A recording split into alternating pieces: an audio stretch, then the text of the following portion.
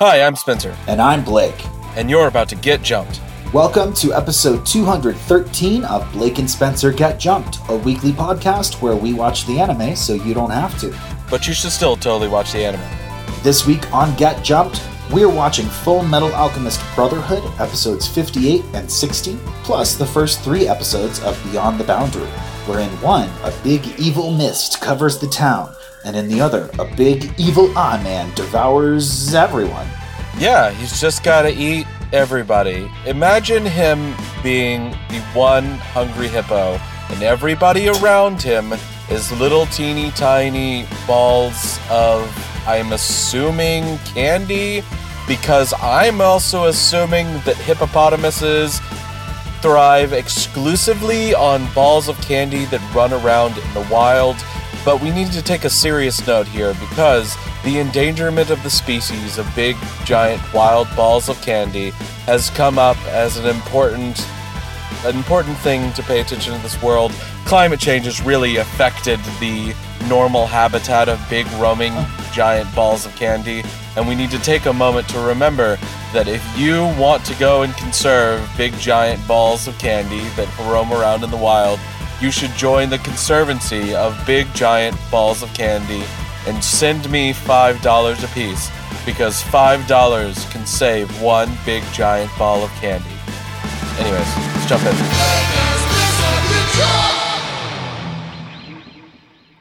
Wow, truly powerful stuff, Spencer. I mean, I lean in order to give everybody what they want. You're so selfless. I know. That's what it is about you. Yeah, that's what it is. I truly have no sense of self. I don't even know who I am most of the time.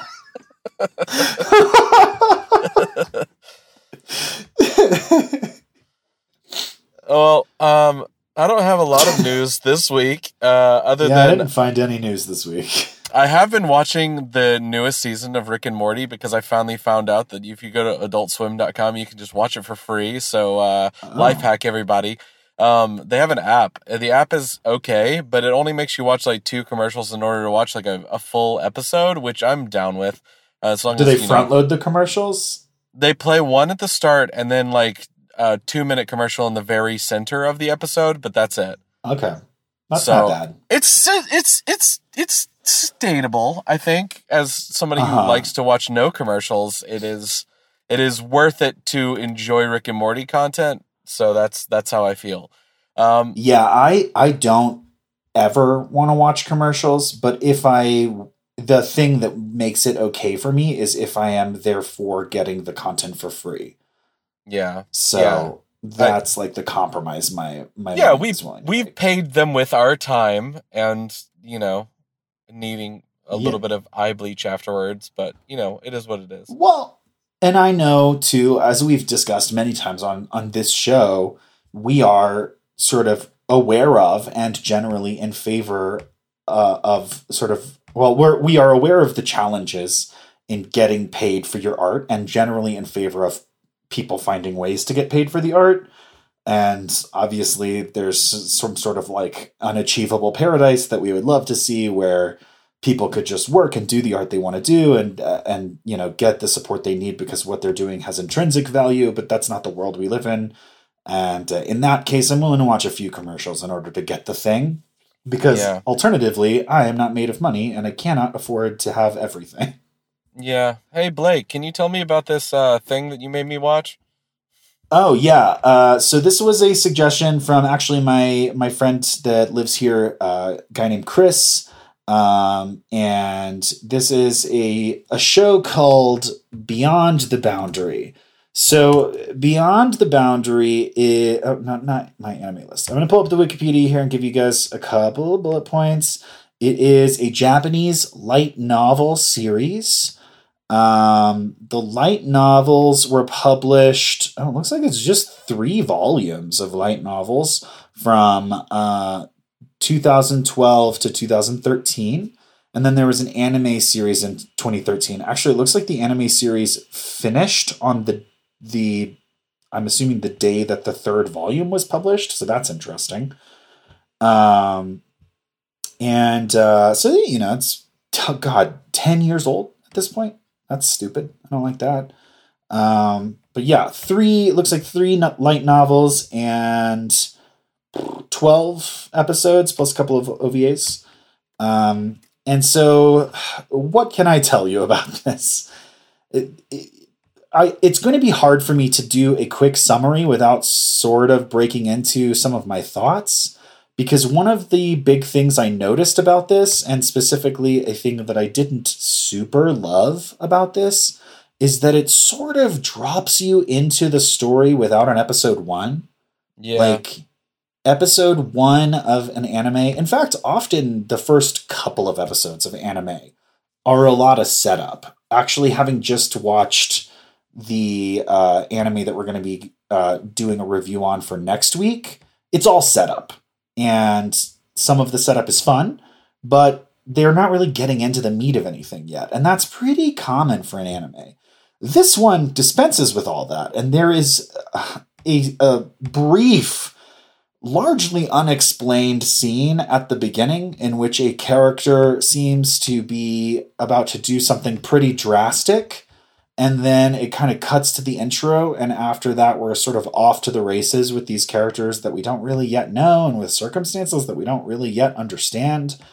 And so I found that a little bit confusing, and honestly, there were aspects of this that I did not understand until I went to the Wikipedia article to learn more about this series and kind of where it came from. Yeah, so anyway, I didn't go to that Wikipedia article, so it was worth it. Yeah, so there's a boy, and he is some sort of demon or spiritual being or something like that. I think he's a halvesy, so he's part human, I want to say. He is, as far as we know, immortal, and he is, I think, a middle school student or so, you know, anime protagonist stuff. And there are a couple of girls at his school that are part of some sort of organization that is mentioned by name, but that wasn't really explained in the first couple of episodes. That seems to be a sort of like monster hunting organization, kind of probably, if I had to make an educated guess, I would say it's probably akin to the Soul Reaper organization from Bleach. And they, they do a hunt on evil spirits that are up to no good and stop them where they stand. And but that is made slightly more confusing by the fact that one of the girls is like super standoffish, but has an obsession with like murderously attacking the guy that can't be killed as, I guess, a means of training to become stronger.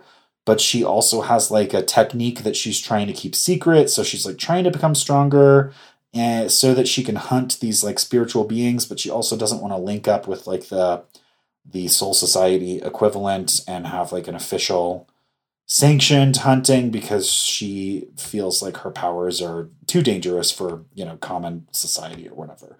So there's some pretty, I would say, fairly standard anime stuff going on there.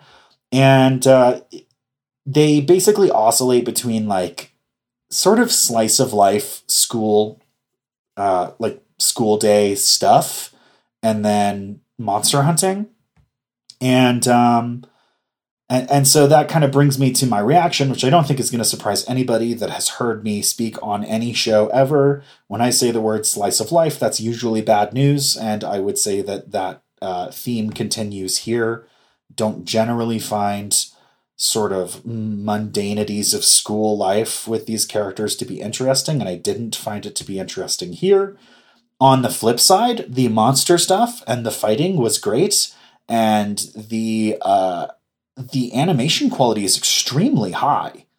And so it's absolutely beautiful to look at, and I enjoyed that a lot, and that really enhances the action scenes while also giving a high quality polish to the boring slice of life stuff that I don't care for. So from a production standpoint, I found this very digestible, and I thought that the action stuff was really, really well done. But this is, I think we've seen a couple of shows now where it's like, man, if this really doubled down on the action stuff, this would be my jam. But the stuff that it's doing for like 12 of its 24-minute runtime are things that I find as boring as watching paint dry. And it really mars the whole experience for me in a way where I'm like, if I'm going to find myself watching this in the future, it is going to be staring at my phone for half of the episode until the good part happens and only paying attention to these action sequences because they're really well done, but the other stuff I just cannot find myself interested in. How about you, Spencer? Well, as nobody is going to be surprised, every time you put Slice of Life in front of me, I'm going to begin to tune out. They tried to fool me at the very beginning of the first episode by giving you that kind of like, oh shit, it's going to be not what you expect. Please, oh please, just go straight into Bleach. But instead, what they gave you was, you know, all of those pieces of Bleach that you just want to skip so you can get back to the monster hunting on the first season. It is none of the lean into the monster hunting, which is what Bleach did, and all of the leaning into the other stuff that you want to skip. And because of that, it's just a big miss for me. I wasn't a fan of it. I felt myself actively thinking to myself, do I have to watch another episode of this after the first one? And usually when stuff like that happens, that means that it's probably not going to be good news for me. So it was a pretty big fail. I definitely had this sense when I was watching these. I was like, this is two different shows happening at once, and I like one of them. But the fact that I have to watch both of them means that I can't enjoy either of them. Yeah, it's kind of a bummer. So, but what can you do? I definitely think who would like this? I think the person that doesn't mind a slice of life and also enjoys an action anime will actually find this to be particularly good. I do think it's good from that standpoint, but if the slice of life for you is a total drag like it is for us, it's probably going to be too much for you to overcome, because that's how I felt. Yeah, and sorry about that. I know that some people keep on trying to get us to watch more Slice of Life to find something interesting. And I'm going to throw it out there that if it's going to be a Slice of Life for me, it has to be way above the board good. I'm looking at, the one I always go back to as sort of the gold standard for me is Keep Your Hands Off Eizouken. I could watch that show for days and not be sick of it. But that show is astronomically charming in comparison to most of the slice of life stuff that I've watched so far. Yeah, I think, it is worth pointing out that our distaste for slice of life is not 100%, but it's also worth noting that it's close to 100%. So it's like, I mean, we're not the best people to judge it, and I think we do our due diligence to try and think about who would like this, but definitely keep trying, because again, there have been slice of life things that we've been able to enjoy, but that's because the slice of life thing sort of fades into the background, I would argue. Yeah. Okay, Blake, tell me all about what's happened previously on Full Metal Alchemist Brotherhood, because we got to talk about that. Oh, well, strap in, because it's going to take me like 45 minutes. So, okay.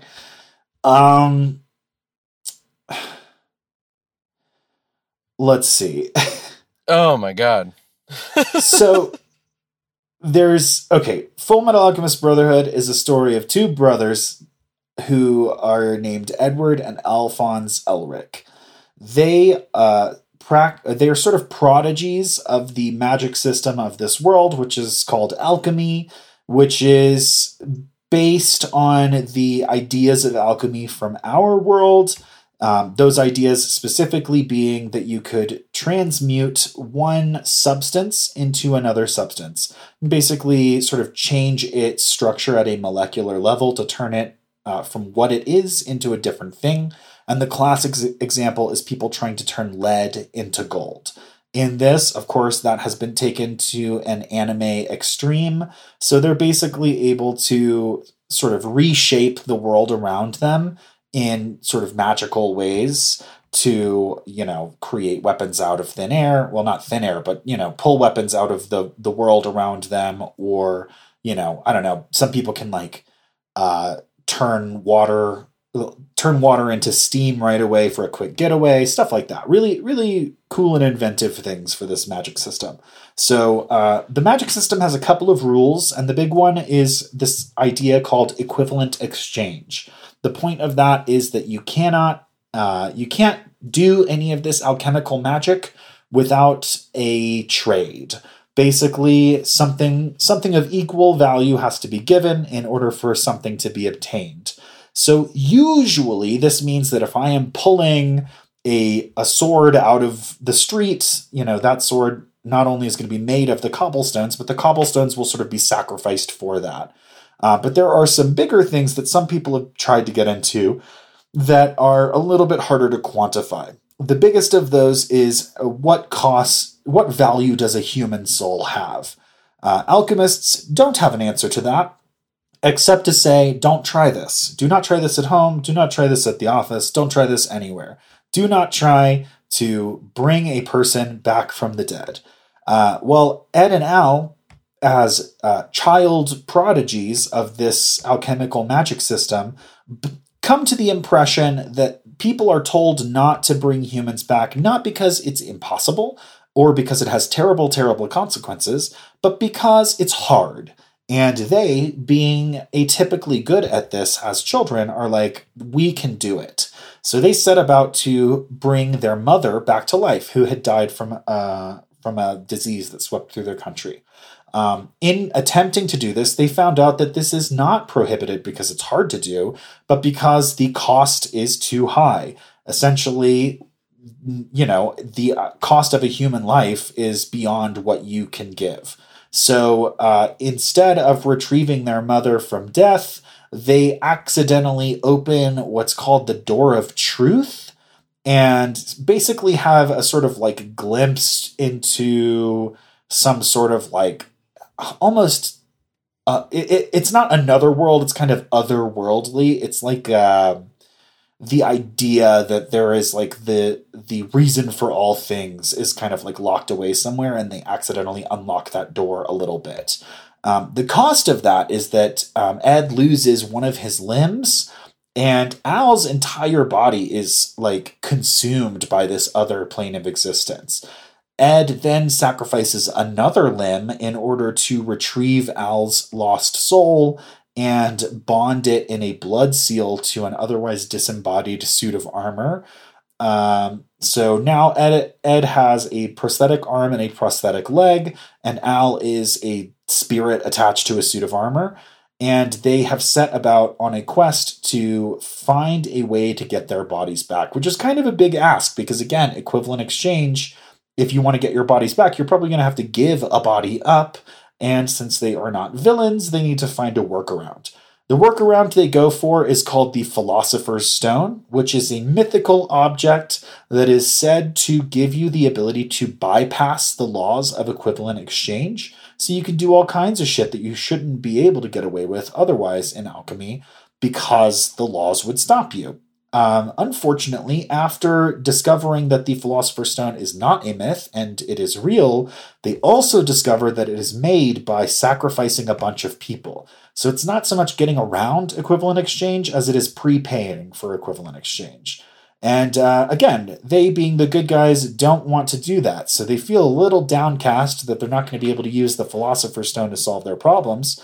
But their problems are bigger than all that because they discover that there is an evil cadre of shadow individuals working in these behind the scenes of the government of the country in which they live, which is called Amestris, that are trying to create a Philosopher's Stone by consuming all of the living people in the country of Amestris.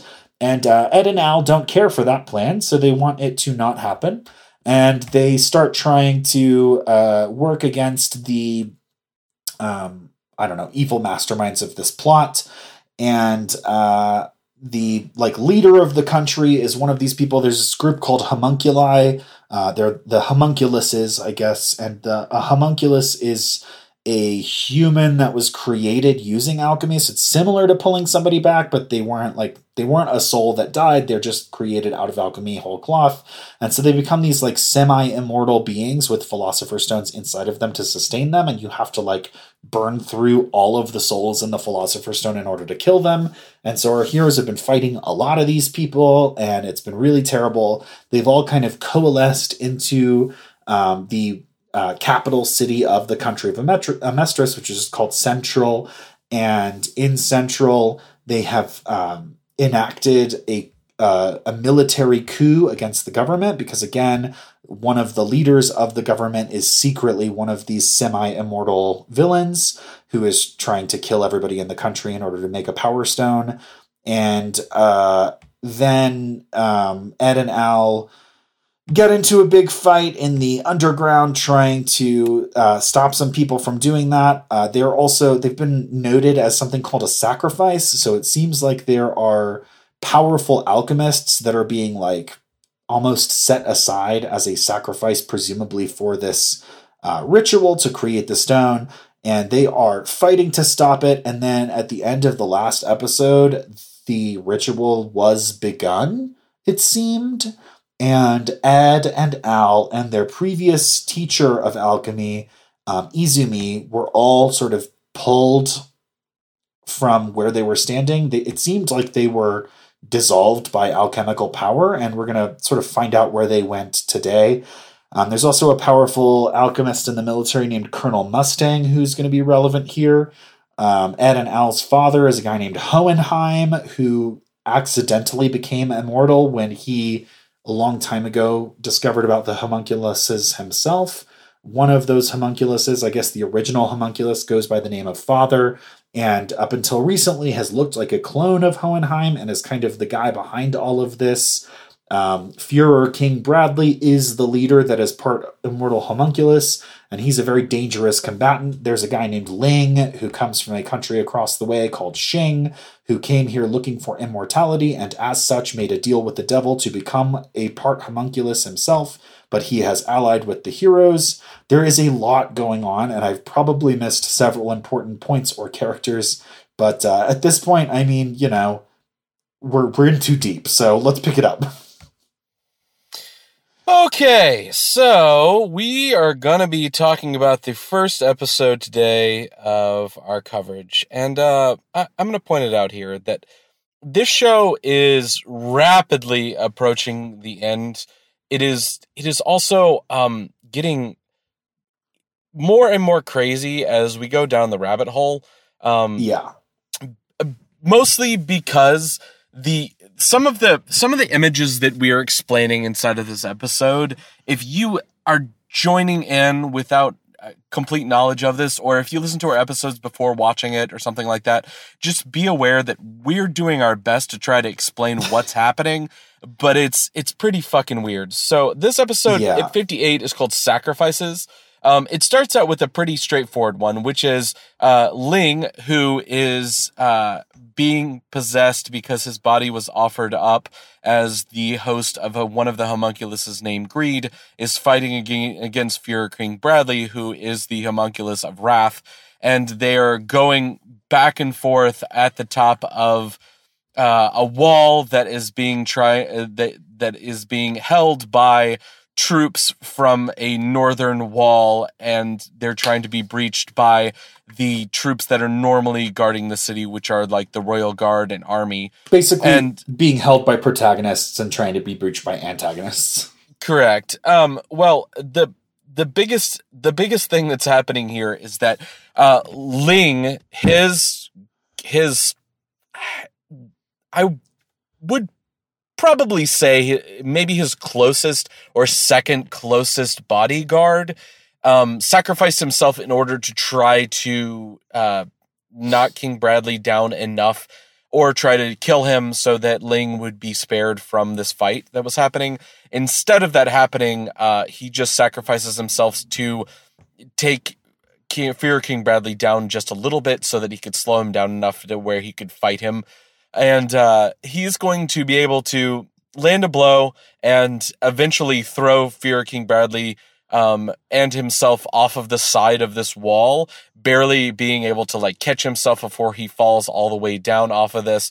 And then his hand is caught in this final moment by one of his other protectors, which is named Fu. And she is going to try to pull him back up. King Bradley, though, is too heavy for her to pull both of them up. And so the only way that they are able to get him to fall off of this is that somebody shoots Fear King Bradley and he falls away down into the water below. He pulls him up, and then there's a great moment of like real connection that happens between the character of Greed and Ling at the same time, where Ling has like a full on fucking breakdown where he's just like, somebody, anyone, please help him. Let him not die. This is the country that I would expect to have something that could help us. Where is somebody that could help us? There is a Philosopher's Stone inside of my body. Use it, please, to make him not die. It's just like this, like, very heartfelt and gut-wrenching reply that he has. It's man, the show's very well written.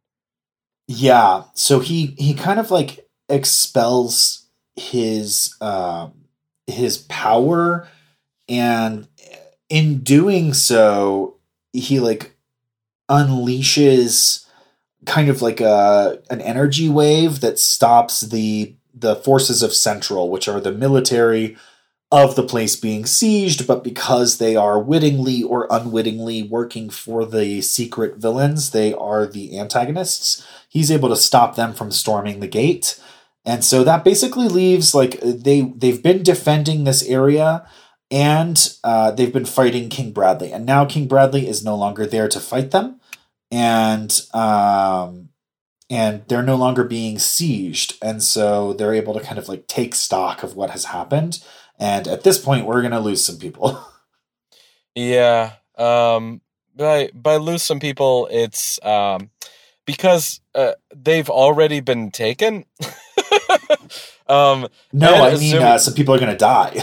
Oh, yeah. No. There's also going to be like a horrible bloodshed, and then Greed running down and just like murdering just so many people. This is probably the most bloody episode that I've seen of the show so far. Yeah, probably. Greed just running through people and slashing them to death. Also, people just getting completely destroyed by the mounted guns that are at the top before they run out of bullets and just start pulling out guns to shoot at them. God, it gets crazy. I do think that's actually part of the magic of what makes this series so good, if you will, which is I think the core concept of what makes this such a good series is that it takes very serious subjects very seriously. And this is a good example. Like, this is, it's like bloody action, but it's also a war, and they are fighting it. And it's like, this isn't just action for the sake of action, even though there is that. But like, part of the reason this is happening is because they're fighting a war. And part of the point of this is like, war is terrible. People die, and they die in terrible ways. And here are some of them. Yeah. Oh, man. Can I throw it out as well that one of the things that we haven't seen inside of the show a lot, but we're going to see a lot of it here in a little bit, is the full-on extent of the power level difference between a normal fucking person and homunculus. Because normally when we're seeing them fight, it's like an alchemist, like Edward Elric or Colonel Mustang or somebody like that going up against a homunculus. But it cannot be stated enough that like these homunculi, if they are released on just normal people inside of the world, like these soldiers, they just stand so little of a chance that it's like being crushed by like, it's a hand crushing a fly. Greed is shown as barreling through people, stopping at nothing while just like cutting everybody down. It's kind of like if you're in a Captain America movie and you're fighting Captain America and you are a normal person and you don't have a super suit or any kind of special abilities, you're just a guy, maybe you've got a knife or a gun. It isn't that you can't kill Captain America, but it is that Captain America is so skilled and he has superpowers. He's super strong, super fast, etc. Like, you're at a disadvantage to win that fight. It is technically possible, but you're probably going to lose and lose hard. The difference being that if you manage to stab or shoot Captain America, he is not unnaturally hard to hurt, nor does he have a healing factor. Well, don't at me. He might have some sort of a healing factor at this point, but in the comics that I've read and in the MCU, he's not been shown to have a healing factor. So, but like, you know, the point that I'm getting at is that it would be like a normal person fighting Captain America, but even if you got a good hit on him, you could heal it. Like, all of your disadvantages are then eclipsed by the fact that whatever, you know, blind luck you might have in striking out at him will be instantly undone by the fact that he will just shrug it off. And it's that. Also, Captain America does not want to kill you, and these people don't have any qualms. So that's another difference. It's not a great situation for the normies. Yep. Okay, so meanwhile, Ed, Izumi, and Al's lifeless body are appearing in front of them, in front of Hohenheim and the homunculus, who used to be the shape of Hohenheim. He is no longer the shape of Hohenheim. They didn't get consumed by or teleported to another dimension. They just got kind of zapped downstairs. So that's a little bit less of a big deal than I thought it was when we left off last week. See, I don't know if that's 100% true. Especially because one of the things that they had to travel through was this big giant, like, eye thing that is a representation of the door that is where alchemy's power comes from. And now this room has basically become that space. So are you interpreting them as like part of the ritual was turning the deep, deep basement where Father was hiding into a kind of like way station for the other worlds? And yes. Now they're in that. Okay. I can see that. That makes sense to me. Yeah, which is one of the reasons that, like, the world looks so weird. And here's my first explanation of what this homunculus has turned into. It is, not trying to be funny, but, like, he does just kind of like look like a chubby shadow man with a bunch of eyes and mouths on him. And also, he just has Hohenheim just kind of sticking out of him. And, like, you know, he just looks a little ridiculous. It is ridiculous, but I think it's effective. I think almost that it's partly effective because of the ridiculousness, where he's just like, yeah, this guy's sticking out of me. That's how little I care. Like, that's how beaten he is that I don't even have to, like, fully consume him. He's just stuck there because what the fuck else can he do? Mm-hmm. So I think there's some subtext to this design that works. But when you first see it, you're like, this guy turned from possible anime villain, kind of like suave man, into potato chip, eyes all over your costume. Yeah. So here's what also is happening at the same time. They need another person to be the another person that has opened the door, it turns out. And by opening the door, we mean human transmutation. And the person they have decided that is being created into this is going to be Mustang. And it's because he knows alchemy, and they have something of a trump card to play on him, which is that he is, you know, very much tied to his lieutenant, and his lieutenant Hawkeye is going to be cut brutally across the side of the neck, and she is going to begin to bleed out. And he's like, if you don't save her, she is going to die, and it's going to be for nothing inside of this. You need to do human transmutation. and Mustang is finally sort of broken enough to where he's just like, okay, I'll do this. But that is right before the break-in moment in episode 59, Lost Light, where Mustang is no longer has to do this because May is arriving with 2 of the Chimeras and is going to stop Hawkeye from bleeding out.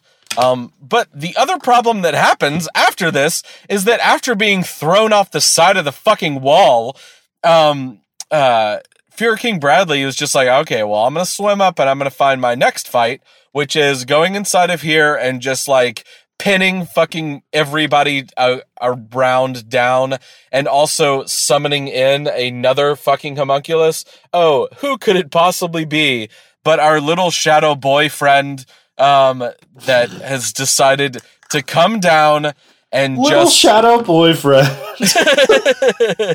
He's just gonna pin everybody down and force Mustang, by being around the transmutation circle, to use the transmutation circle to turn Goldie McGoldtooth into a ball of death. He's horrible to look at. Yeah, there's an evil scientist who is literally, even on like episode summaries, he's just referred to as Goldtooth. I'm not confident that he's ever given a name. I can't find it. I didn't go looking, but it's not listed anywhere prominent, even though he is a major character in these recent episodes. And he is. I think I interpreted this correctly. He is killed by May, or by one of the chimeras that came to rescue Mustang along with May, because he is trying to force Mustang to do the human transmutation. And then May, he's holding Hawkeye hostage and threatening her life. One of the chimeras grabs him and kills him in order to rescue Mustang and Hawkeye, while May is healing her and preventing her from dying. But because there's a corpse now, there is someone to transmute. And so it's sort of like they solved the problem while accidentally forcing it to happen anyway, which is just such like delicious, horrible irony, I think. Yeah. It's really good storytelling. And after he does this forced transmutation, Mustang is then going to disappear and reappear with Ed and Al, and also his teacher. And he is going to have paid a price for being forced to do this, and that is his vision has been taken from him. Yeah, just in the same way that Ed lost. I can't remember. I think he loses his leg initially. I think the leg is the price he pays for the door opening, and then the arm is to get Al back. But either way, Ed lost a limb, and Izumi lost part of her insides, and of course Al lost his entire body. So yeah, everybody pays a price for this. And Mustang, even though he didn't really like. I'm not 100% sure of the mechanics of this, of how they were able to like enact alchemy, but make him be the one doing it. But however they figured that out, they did it. And so he's the one that has to pay the price by, as far as I can tell, he becomes completely blind. Yeah, he has his vision taken from him. It's really fucked up, but it's just what happens. And the last person to actually arrive is going to be Alphonse, because Alphonse has been waiting with his actual body, on the other side, and he is having to make a decision to whether he is going to reconnect with his body on the other side and stay there, or bring it back, possibly bringing it back, or go back and help his brother and his friends in the real world and leave his body behind. And it's a great moment where he makes the decision where he's just like, I can't leave them alone. I have to do this now, but I'll come back for you. Like talking to himself, telling him that it's more important that he be there now in order to try to deal with this larger issue than dealing with saving himself at this moment. Yeah, specifically, it's not that he could, like, he he is going to end up where they are, regardless. The problem isn't that if he gets his body back, he gets spared of going to, the spooky basement. But the problem is that his body, it's wasting away. It's obviously not working on like the same rules as it would be if they were, if he were alive and not eating. He would have already died of starvation like years ago, because it has been years since his body was like this. But at some decelerated rate, his body is wasting away because it is a physical human body that is missing its soul and is not being fed any nutrients. And he's just sort of like languishing, and he is skin and bones. And Alphonse is just like, we're in the middle of the fight.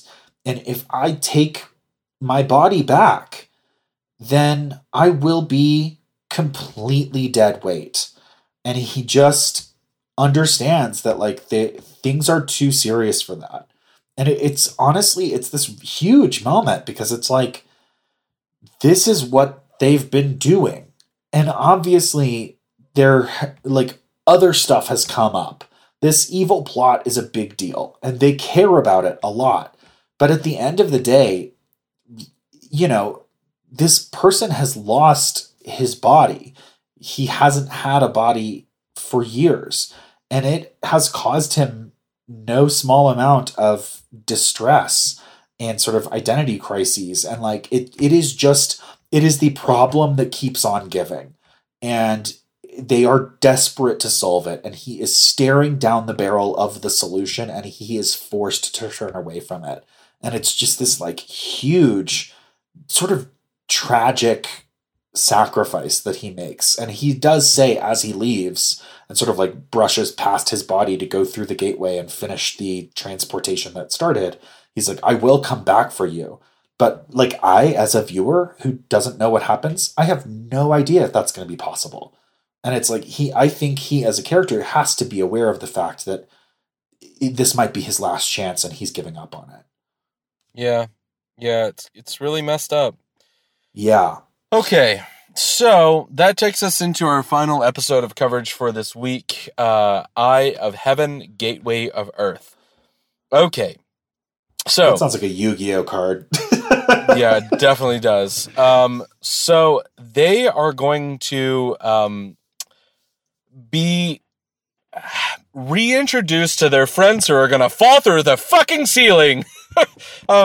You know that thing I talked about, them being in like this way station? The problem with it is that this way station is also accessible just, through the ceiling, apparently. And May and Pride are going to fall down there with Father. See, this is why I don't think that they're in the other dimension. I think maybe they've summoned other dimensional energies, but I think they're still downstairs. Yes, but also they have activated the transmutation circle, and the eye has already appeared in the city. One of the things that you've seen when the previous time when they created the transmutation circle is that this gateway opens around the city and then absorbs all of the souls that are there, turning them into a Philosopher's Stone. So, I mean, like, yes, but no, but yes, but no. Yeah. Yeah, I think they've summoned other dimensional energies, but they're still in the city. And now essentially you've got, they keep saying they need 5 sacrifices. And specifically, the reason they forced Mustang to do the human transmutation is because doing the human transmutation opens the gateway of truth. And it seems like the sacrifices have to be people who have seen past the gateway of truth. Now, this was not the case, as far as I can tell, in the past when previous Philosopher's Stones were made. But I think that's because they're going bigger this time. This definitely seems to be similar but bigger than previous instances of them doing that. And so I think they're just sort of pushing the stakes, and so they need more valuable souls, I'm assuming, to make this big stone. And so they've summoned Ed, they've summoned Al, they've forced Mustang to become one, they've got Izumi, and then the last one is Hohenheim himself, I believe. And so then, yeah, they enact this horrible thing, even though May shows up.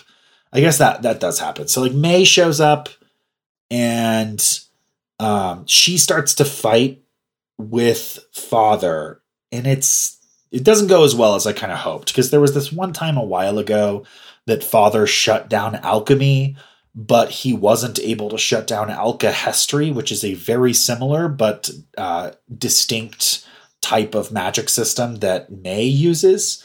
And I was like, oh, this is a trump card. And it seems like even though he didn't shut down her powers, he was just strong enough to withstand her assault. So it sort of didn't work. And then there's a cutaway, and it's not explained in this episode, where the Ishvalans, which is a people that were slaughtered in a very fucked up military action by this country, and that our heroes have since discovered was sort of manipulation by the villains to create a blood sacrifice as a means of the ritual that they're now enacting. So the Ishvalans show up and they utilize alkahestry to create different transmutation circles throughout Amestris.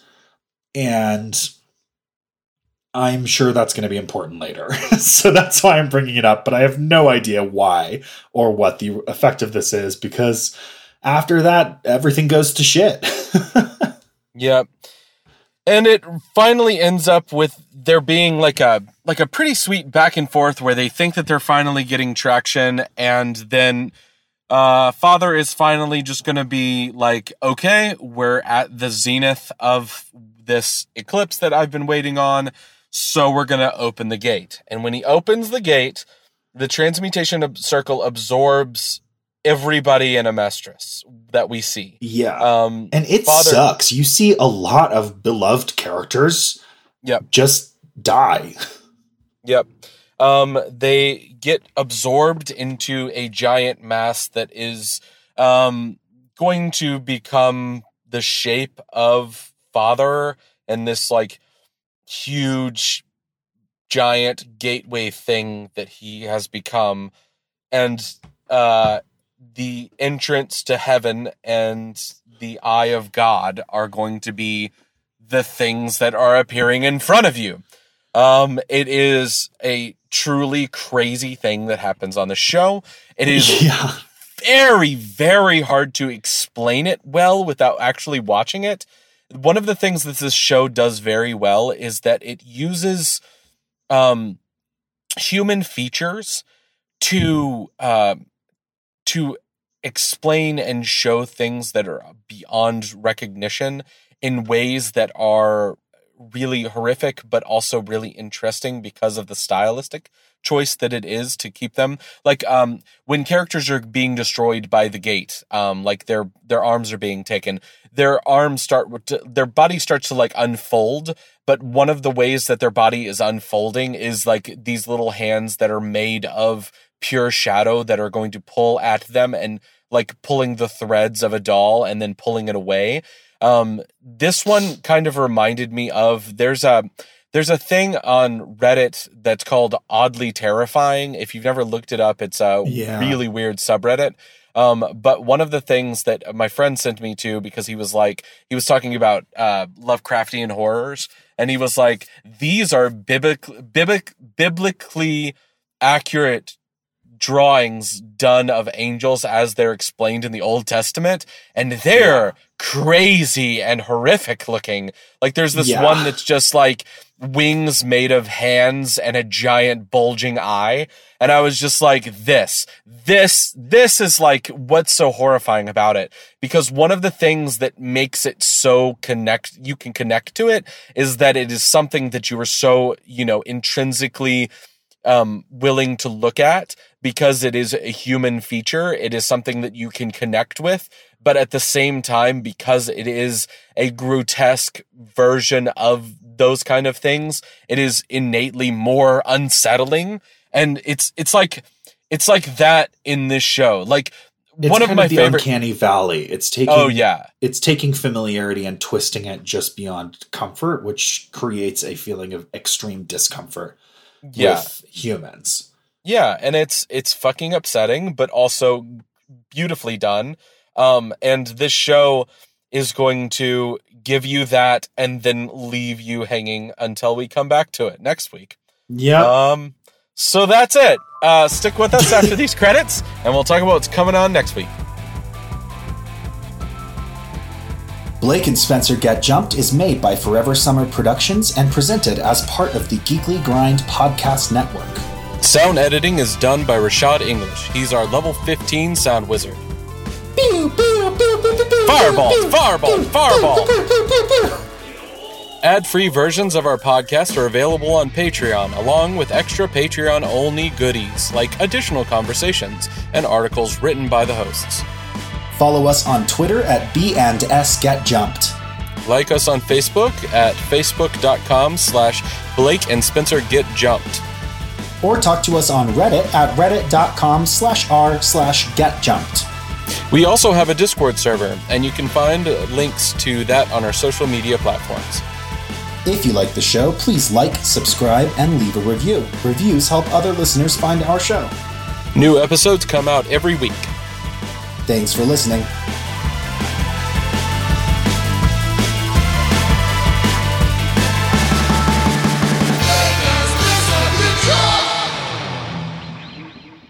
Hello, my name is Jeremy Snow, and I'm the founder and editor-in-chief of The Geekly Grind, a geek-centric website that covers all manners of topics from video games and anime to tabletop games, board games, comics, and more.